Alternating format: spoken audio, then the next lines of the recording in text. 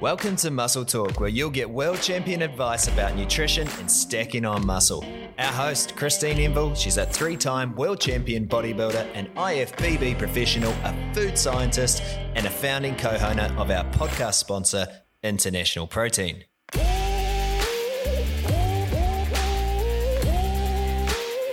In this episode, Christine gives us advice on how to train your calves. She shares a few valuable secrets that you're probably not aware of. You're known for those killer calves, Christine. So how can we hit the calves from 3 different angles as you normally describe, and why would people want to train them?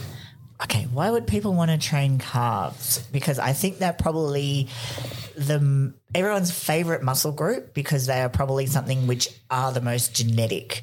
Mm-hmm. So people would want to train their calves to give themselves a really nice, pretty shape of the calf. They also might want to train them for functionality, because ankle strength comes into it, and obviously leg strength comes into it. So, there's a really good reason for training the calves, but believe it or not, it is probably one of the most, it's the noticed if it's missing, and also noticed if it's a good developed pair from not is even. It like the bicep of the leg? Of course. Well, no, actually the hamstring, from a technical point of view, the hamstring is the bicep of the leg. That makes sense, yeah. But from a glory point of Yep. view, yes, I guess it is. And also because, women wear skirts and men wear shorts, and a lot of the time the quad is covered, unless they're wearing, shorty shorts and that. So the calf, obviously, it's just one of those muscle groups that gets a lot of attention. Right. And obviously because a lot of people don't have them, they want them. Mm-hmm. And a lot of people train them. And again, like other muscle groups, they can put a lot of effort into it, but they don't necessarily work the muscle. And that's like, I didn't think that I did anything special, and that a lot of my calf is genetic, but at the same time, I realized that I do actually do a specific movement when I train my calves, and that has a lot to do with why that they are developed, because I didn't always – I always had big calves, but I didn't always have good shaped calves, and I didn't always have the outer head of my gastroc, of the calf. So you know how you get the diamond? Obviously the inner one is really easy, and then the outer head is the outside diamond. So when I just trained normally, like just without thinking about it, that didn't actually develop. So there is a specific, toes in movement that I do to hit that particular side. And I didn't go and read a book on how to do it. I actually figured it out because there was a lady when I was early training, when I spent my year in Brazil, there was a girl at the gym had this phenomenal, not inner head of her calf, but the outer head of her calf. And I said, I don't see you training calf. Like, what on earth do you do for this to get that? She said, I get it from horse riding. So literally, she said, my knees are always pointed in. So my heels are out, and I'm like doing 100 reps, like 1,000 reps maybe, with her toes in the stirrup, and she's putting all of her weight onto that outer calf, and that was building up the calf. So obviously, talk to any bodybuilder and they will tell you, toes in to work the outer head, toes out to work the inner head, and neutral just to get a good overall working. So does that mean when you're working your calves, you'd actually split it into, if you're doing calf raises, you could actually do 3 different types? Well, that's actually all I ever used to do. I don't really train calves a lot now, except every morning when I do F45 and I do, again, 100 reps, a lot of jumping and bits and pieces. But in the gym, when I was training, and I did used to train calves, I did them on leg day. I did them twice a week, and my little sequence was toes neutral, toes in and toes out. So I would do it from those 3 angles. 3 sets of each?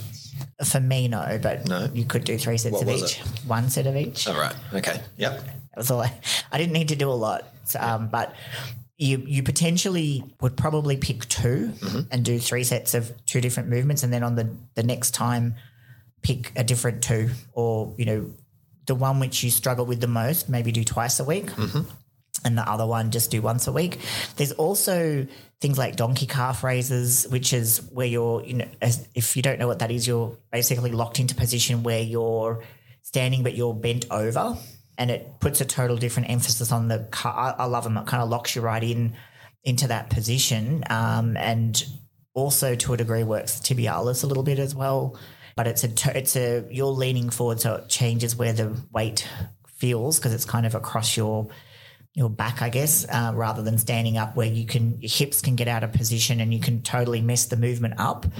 And not that you should be going too heavy, but people tend to go too heavy, and then it's very easy to cheat on a regular standing calf raise because you can bring every other muscle group into it. You could bring, including your shoulders and upper body, to move that weight. So calves is something where you shouldn't have to use a lot of weight if you do it properly, because, and again, it's probably depending on how much muscle's there. Like I find it burns really, really quickly. But what was interesting was I've always trained it a certain way, and I never really kind of thought about what it was that I was doing until we had Stuart on the podcast, and we were talking between recordings, and he was saying how... And just to cut in there, Stuart Brook is one of our sponsored athletes at International Protein. Correct. So if you missed that podcast, very interesting lesson. Yes, a very, very big guy, and he also he has a degree in exercise physiology, so he knows his stuff when it comes to in training and angles and movement. And he was saying how with calves, it's actually the heel that needs to come up and down, not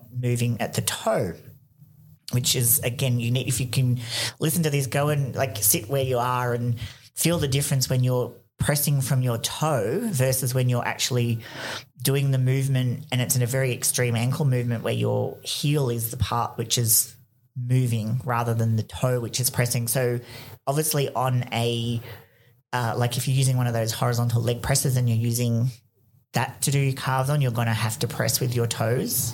But I reckon you can still use the heel, like set the toe in position and then use that ankle movement, and the heel is like we were talking about in the back episode, leading with the elbow, lead with the heel on that. And that really gets into the calf, and it's absolutely extreme, like the feeling and the contraction that you'll get when you do that. And that's, even body weight will be enough to work the calf and get a good, I guess, a good stimulation. If you go too heavy, you actually can't move it from the heel. Like you have to use your toe, because it's one of those things where the of how the strength works, that's why I think I've always done incredibly light, because I've always done it from the heel, and I didn't realize that other people didn't do it like that because it just felt natural. So that's my biggest tip for calf training. So if you're doing it light, how many reps? I always liked about 15, but that's only because my foot would burn and everything just would hurt so much. But calves, people always had said, do 15. If you're doing 10 on any other body part, then you would do like 15 for calves. It's kind of always been the way. Okay. Glad I asked. Pretty important. Well, what I was just about to say, that I have experimented with doing 10. Yeah. And for me, I find no difference. I think the thing to remember with calves is that you're not going to really change what you genetically have in terms of if you have a long insertion, so you have a long, thin Achilles and it doesn't come down low, you're never going to be able to lengthen that, because you can't change where the tendon is, and the tendon doesn't have muscle fiber to actually grow. So you're only going to grow what you have. But you can certainly, develop what you do have. Even if it's a short calf, you can still develop what you've got, but you can't change the length of what you've got, but you can still maximize what you have.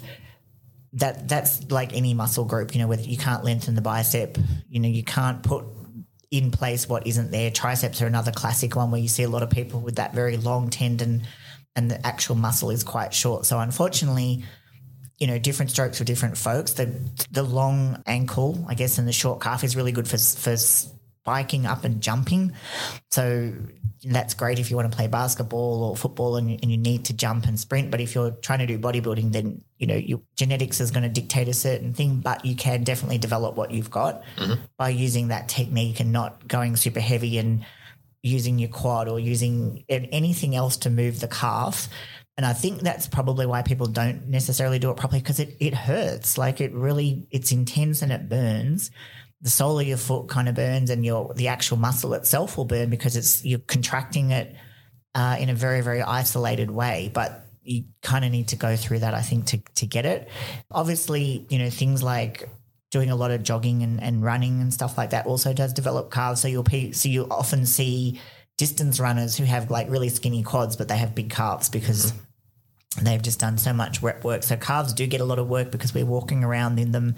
I think the thing to keep in mind with probably women more so than men is if you do wear high heels, you probably need to make sure you're stretching your calves like specifically and not just kind of going in and training them. but making sure that you do keep that length in the tendon because it will shorten. Like if you spend a lot of time in heels, the Achilles will shorten. And then when you do go to try to start exercising, particularly if you're doing some type of cardio and jumping around and that, then you can run into problems there. So if people are kind of getting into it and they've spent a lot of years wearing high heels and walking around and got comfortable doing that, then remember that potentially can be an issue. But, strengthening your calves, like anything, it includes, strengthening the ankle and, keeping that ankle mobility and strength is key, obviously, as you get older, because, you walk, you need to have basic function, isn't it? Yeah. It's like the very, very, very basic, isn't it? It's kind of like foot then ankle. So if you've got stiff ankles, you're going to pull all sorts of different muscles in different areas and not know why. Exactly. And then especially if you start to try to do other activities which require that type of flexibility. But yeah, calves is that thing where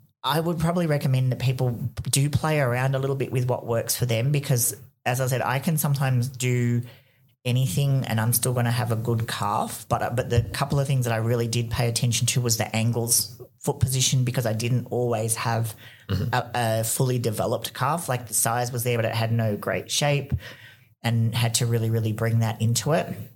Okay. Even practicing flexing your calves, like what you would spike on stage, like how you would flex, those type of movements are going to be really, really good as well. And getting used to contracting the calf and then making sure that when you put some weight on it, you're replicating that movement and that you're not just moving weight. Because I see people put phenomenal amounts of weight on and you go, it's a little calf. Like, really? You think it can do that? Yeah. And they're doing kind of like quad type weights, and because they're actually using, quad, core, upper body, like everything to move that weight, and not putting it on the isolation and using that full range of motion. So if you've got your foot on the plate and you really got to bring that heel down and then bring it right up again, and that's the thing, it's the heel that's doing the movement there. So at home, if you've got a little block, you can do one-footed ones, which obviously puts more weight on than doing 2-foot. But yeah, because a lot of people are at home at the moment, obviously. So yeah, a little block to stand on. Is that what you're saying? Yeah, you need something to raise so that your heel can come down. Like you can't really do an effective calf raise off of the floor because you'll get half of the movement and not the other half. And that even if they've got a couple of plates or something, they can put it. Yeah. Yeah, a couple of plates. kind of little block, brick, any kind of thing that will raise you enough so that your heel can come down without touching the floor. That's or try some, high knees, some jogging. Try some slightly high impact work and see if that does make a difference, because it might take multiple stimulation again, because we do walk a fair bit. But again, if you don't walk a lot, then maybe you're not actually working your calves as much as what we think. So try out different things, try out different rep ranges, see what works. And remember, I guess you're going for that definition with what you've got rather than necessarily changing the shape of what you have. Okay. So thank you very much, Christine. Are we going to be seeing you with a good set of calves, Ash? Oh, look at them. They're fantastic already. I got told when I was at high school I'd have a great set of legs for a female. Oh, no. So, wow, it's stuck with me ever since. Can't change that. Cool. Dear, Thanks. oh dear. Let's wrap it up. Thank you, Christine. No worries, Ash. Words of wisdom. If you like what you've heard, leave us a review and recognise that these bodybuilding tips from International Protein, they're free. So show your support by becoming a loyal International Protein customer, the best supplements money can buy. So jump online, hunt down our product and hit that buy now button.